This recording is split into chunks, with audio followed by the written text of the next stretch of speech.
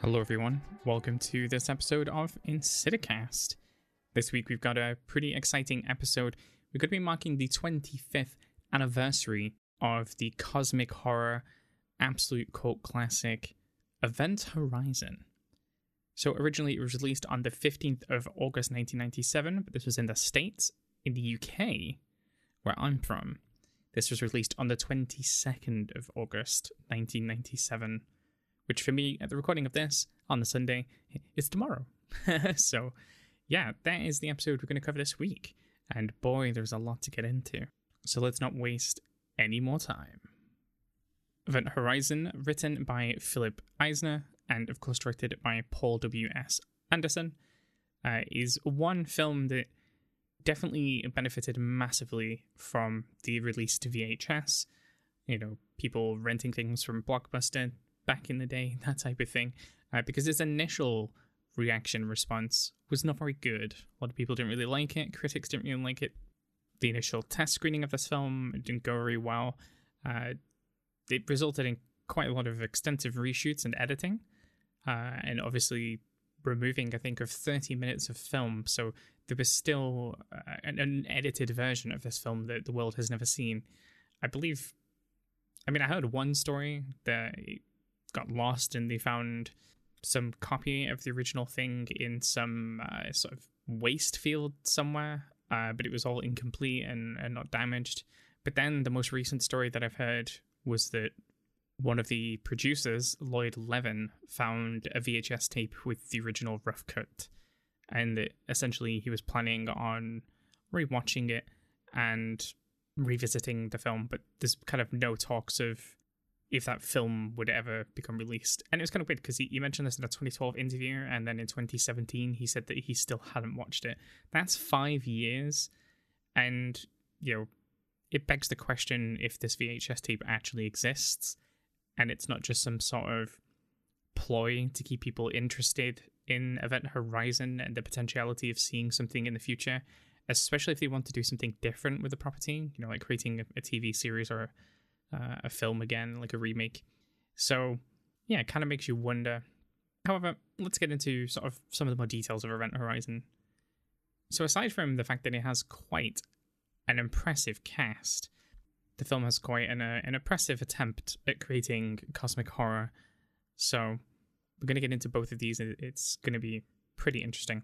Starting with the cast, we have Lawrence Fishburne, who's playing Captain Miller, and then obviously Sam Neill is playing William Weir, who is the main doctor, kind of the guy who created the Event Horizon, rather. Kathleen Quinlan as Peters, Joey Richardson as Lieutenant Stark, Richard Jones as Dave Cooper, Jank Noseworthy as Justin, who's the engineer. We've got Jason Isaac as DJ, the medical doctor, and Sean Pertwee as Smith, who's the pilot. Been in many, many things, that guy. I think most recently, I believe he was in, didn't he play Alfred in, like, the Gotham series, if I'm not mistaken? And obviously he's been in a lot of stuff. Yeah, so pretty solid cast. That's what you need to create a story like this that's quite convincing. Interestingly, I think Sam Neill has been also in an actual film interpretation of a Lovecraftian story. So it's kind of interesting that he's sort of played into this kind of theme in some of his films before. Perhaps he likes this personally, or perhaps it was just a mistake that he just happened to, well, not like a mistake, but like an accident that he just sort of fell into very Lovecraftian stories. Event Horizon, considered the worst tragedy in space history, a ship that was testing new pioneering travel amongst space, disappeared for about 7 years and then magically reappeared with a distress signal. So in 2047, it was the new Proxima Centauri, and its crew was sent out to essentially investigate and see what had happened to the ship and if anyone was alive. Kind of a similar theme to Alien, and of course I think the original script was a little bit too similar to Alien, so that resulted in quite a lot of the original changes from the script to the actual production of the film. And all they find when they get close to the Event Horizon is this audio clip that originally they believe was in Latin and says, save me, essentially. Obviously, this was not the case that they found later on. It was something a little bit more sinister. So essentially, as they go through the ship, they realize that they're all sharing sort of very weird visions. Everything's a little bit creepy. And of course, there's no one alive. So this sort of really good attempts here of like manipulating the audience perception of like are people alive or not. Is there anyone on the ship or not? You know, they're sort of playing with like sounds and shadows and people walking around that shouldn't be there, that kind of thing. It's all kind of cool. It makes it feel like a haunted house. You know, I think that's kind of the intention of the film, somewhat, to feel like a haunted house in space, which is again very similar to what Alien did, but it's pulling from the same things. So you got to give it some leeway, I guess.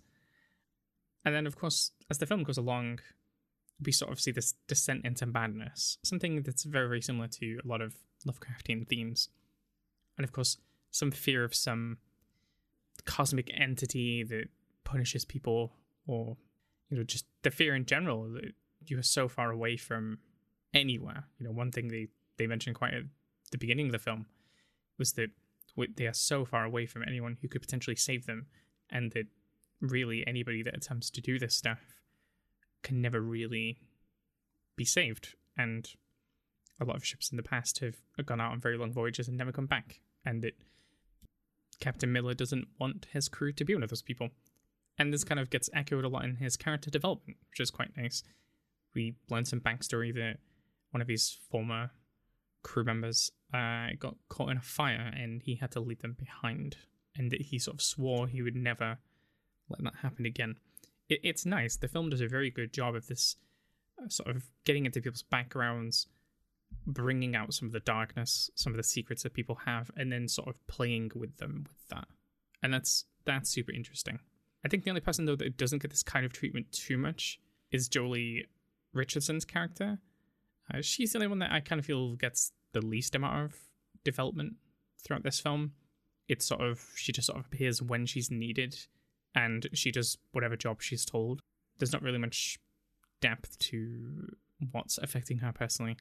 And also, every time I see her, I can't not think of the fact that she was the woman from 101 Dalmatians. That's like the main film that I remember her from. So anytime that I see her, I just think, oh, it's over the Dalmatians.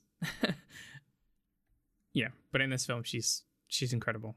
And she does a really good job of being very professional in her role, in terms of like sort of the role on the ship, which makes it extremely believable that she's in this scenario, and it sells the entire narrative a lot because of people like her.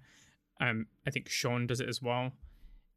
As Smith, he does a very good job as the pilot. You know, he keeps things very, very grounded, very like serious and matter of fact, and he does this a lot with all the characters that he plays. He really sells the experience that he brings.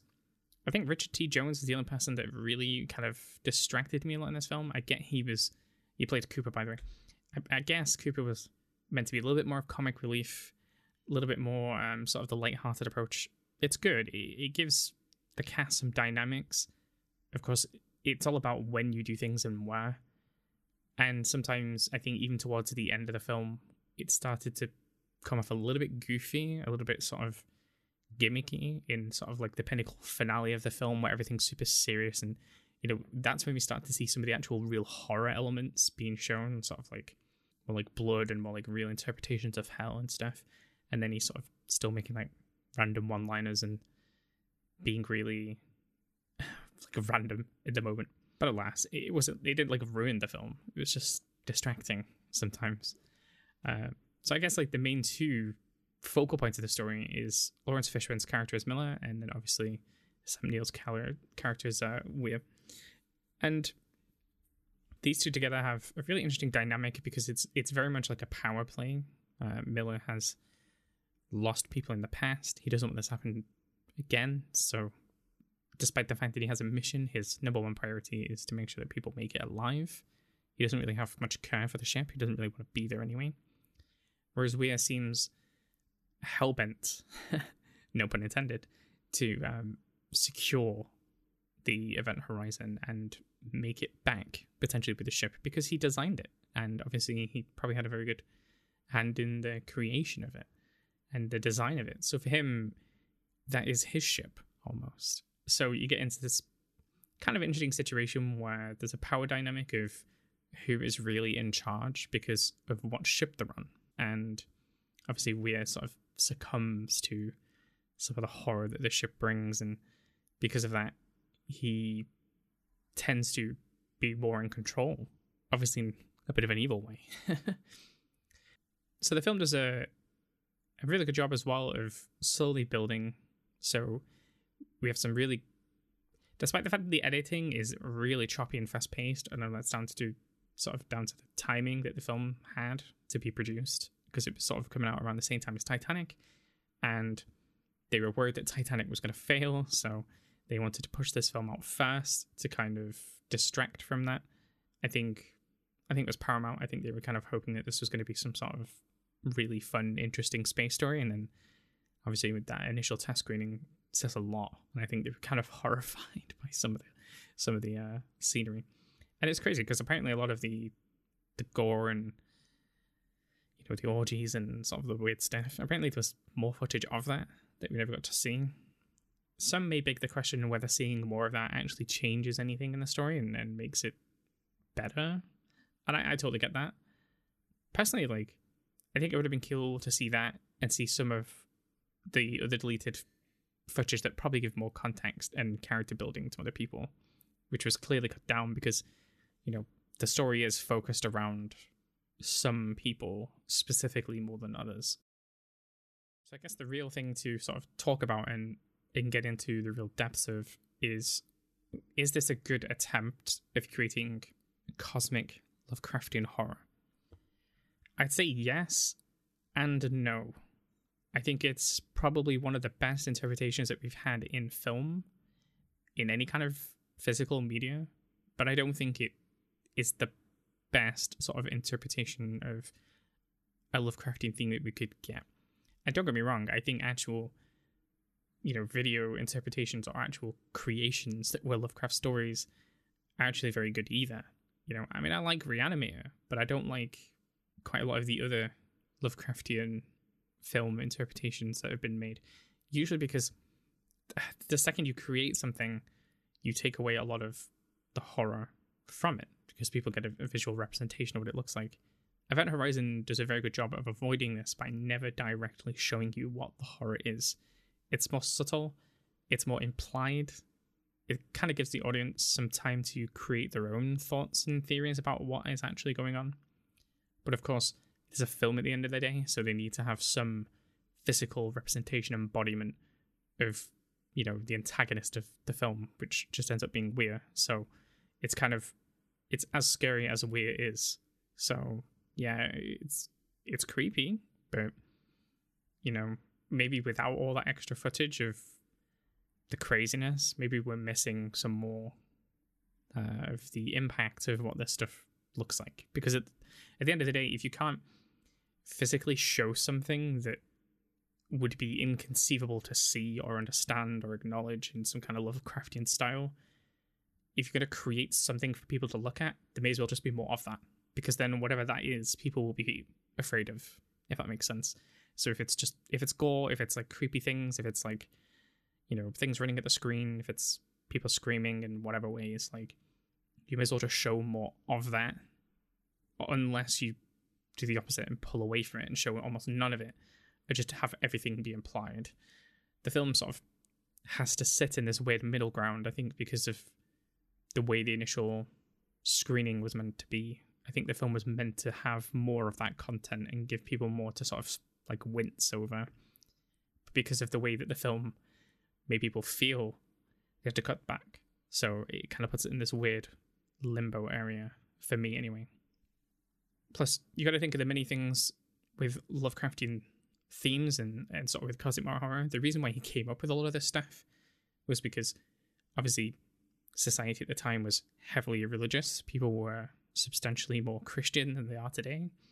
And of course, it was in many ways his sort of rejection of that. Despite probably himself being raised as a Christian, he probably acknowledged it through our more expanding knowledge of space and what is out there, begs more questions than it answers. And that in itself can be a very terrifying thing for a lot of people, because people are very comfortable with having answers. And in many ways, this is, not to get very controversial with religion, but like, this is usually what religion does, right? Religion sells you that full package. You don't have to worry about what's out there in space. You don't have to worry about anything that happens after death. You don't have to worry about, good and bad. It's all predetermined. It's all prejudged. It's all explainable. So to have any kind of situation where things become more ambiguous because of expanding but still limited knowledge creates a lot of fear for people. And this is why a lot of Lovecraftian stories were not successful when he was alive and became more respected as modern thinking developed, essentially. So in many ways, for me, Lovecraft is a rejection of those religious themes. Event Horizon tries to incorporate religious themes within the cosmic horror, and it's not that you can't do that. It's just, it doesn't make it 100% Lovecraft in my mind. I think it would be more telling to have the events in Event Horizon show a complete rejection of faith and bring more of the existential doom of space, things that could be in space, things that could be in different dimensions that are either indifferent to us or want to cause harm to us. That's quite a significant part of cosmic horror. There's always an element of, indifference, but there is also an element of malevolence and evil. At least evil in our interpretation, because we'd be the victims of that.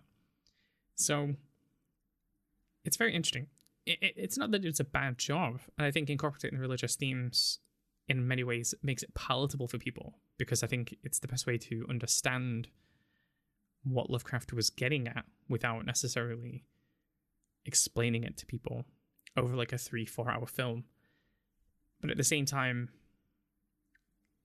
if I was going to put like a definition of it, I would say like it's not strictly Lovecraft, but it's a very good cosmic horror. I think that's how I'd sort of word it. And one of the best things about Event Horizon for me is even just how ambiguous the ending is. It's not made clear to the audience whether or not they're actually being saved or whether they're just dragging more people into the hell of Event Horizon. Of course, if we take the interpretation that the ship itself is alive, that it's been to some place and become infected with something, then every inch of that ship would equally be alive, including the bit that they're waiting for rescue in. So it's never quite sold as everything is resolved. And it also makes you wonder as well whether the hallucinations that the crew feel, its effect on them physically and mentally, means that they're also infected. In which case, an attempt of rescuing them could be seen as a bad thing in many ways. It would almost be like Ripley at the end of Alien returning to Earth with a xenomorph without actually taking care of anything first. Do you know what I mean? It'd be bringing this evil back to our universe, our solar system. Not that it doesn't exist from our universe and solar system. Obviously it does, but bringing it closer to home as opposed to in some abandoned place near Neptune. It's quite a different situation to be in, for sure. Definitely makes you wonder, especially if they ever made like a sequel one day or like a spin-off, or these days as Scream would call them, they'd call them like a requel. Some sort of, let's go back to the events of the first film, rehash it, but actually it's also a sequel, and maybe we'll bring in some of the old cast. You never know. So super interesting film. I think one thing the film surprises me a lot of, though, is just how well it tries to maintain things in a realistic perspective. There's a lot of crazy things that happen, a lot of crazy hallucinations, but they never try to let it just devolve into chaos until towards the end of the film. Like even when Weir is having visions of his wife, he's still snapping somewhat back into reality and then going back to the rest of the crew and sort of cracking on with the job. It's the kind of interesting aspect of keeping secrets, potentially painful secrets, potentially guilty secrets, dark secrets, which is, you try not let them show face to people. And what the ship does is takes those secrets and shows them to you. In many ways, it's confronting your own demons, which you would think would save you from hell or save you from some type of eternal punishment. But according to the Event Horizon, no. It's just fuel. It's just feeding the nature of the ship and what it wants to inflict onto other people. So the film is not without flaws. And I'll take a brief bit of time here just to talk about some of the things that 100% did not work for me in this film. I think the main thing is not necessarily wholly down to the film's fault, but some of the editing is a little bit over the top. I mean, if you had epilepsy, good luck. The flashing sequences is just crazy. And I get it, there's a lot of footage they had to take out, but they still wanted to hint at all this footage because, they filmed it, so they want to use it to somewhat. I think there's potentially better ways that we could have incorporated this without just over-glaring, flashing images. I do think sometimes, some aspects of the film really ask you to suspend a lot of disbelief. For example, it would be pretty crazy to assume that people could survive on a ship for 7 years without any food or water. I'm no expert in space travel, but I would imagine that a lot of these ships aren't equipped with that much food and water because quite a lot of the time you're hypersleeping, so you'd only need supplies for when you're actually awake. But of course, in a lot of these films, they get woken up early or they have to stay awake through periods of time that they were unintended.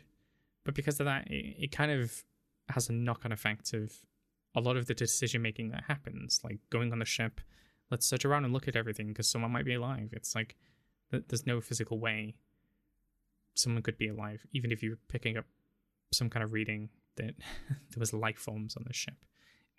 That's just impossible to me. And then, of course, I think the big thing as well is that because of a lot of the content taken out of the film, a lot of the context taken out of the film, some of the cosmic horror themes are just a little bit too abstract sometimes. And I can see why a lot of people struggle with this film actually meaning something, sort of like, and I get it, the whole thing like, oh, you haven't seen what I've seen the darkness is in me, always alluding to something grander and spooky. But because we don't get any visual payoff, it really kind of hurts the film a little bit, because I think if we're gonna go into the madness, we should see the madness. But yeah, that aside, it's a stellar film. You can see why it's become a cult classic. The absolute attention to detail, not only in the set pieces, the costuming, the visual effects were pretty good for its time. The practical effects are great. Lots of explosions, lots of sparks and fireworks and stuff. Gotta love all that. I love all these amazing shots of sort of the core of the ship, the spinning lights, and you see it in people's eyes reflecting. Love that kind of thing. That's really cool. That's a really good visual way to interpret that the ship is now targeting somebody and that they're seeing something. And seeing something is always kind of a core theme for this film. I mean, it's quite a Lovecraftian theme anyway. There's a lot of Lovecraftian stories where people have visions of things in space, or they've seen things that are beyond our comprehension, and that drives them to insanity. Seeing things is quite an expected trend. But the thing is a lot of the theme is also about removing eyes, because you don't need eyes to see things. It's yeah, I get that. if you want to have some ambiguity to the situation, but it has to be, in my mind, somewhat relatable. And I think this is why this film just doesn't quite feel Lovecraft to me. I think it just kind of misses some of those points. And I don't think it was really intended to be Lovecraft. I think it was intended to be more like Alien, but they had to change things, as opposed to like Lovecraft, but then try to make it more relatable and make it more like Alien, which people sort of expected at that time. I think it's the reverse of what people are thinking, and people try and put so much additional emphasis on all this stuff without thinking of the context of their framework when they're making the film. And by the way, when I say like it has to be relatable, what I mean is like you'd have to imagine that to experience the same type of cosmic horror, the same type of existential dread of something being existing beyond comprehension, you have to be able to imagine yourself in that situation. And most people would never be able to imagine themselves in that situation if they had to pull out their own eyes, because most people would never think like that. However, doing some kind of, I don't know, ritual, some kind of whatever to sort of get this information can be a little bit more of an easier access to people. And, you know, some people might think I'm being crazy saying that, but like, I guess you got to think that it's a film dedicated for Hollywood, aimed at mainstream audience. This isn't a film that is designed for fans of Lovecraft. This isn't a film that's designed for people who already had an interest in cosmic horror.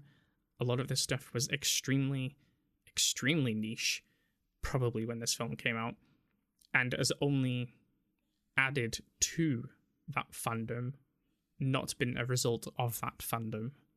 So you have to try and picture this from a perspective of, is this readable to an audience?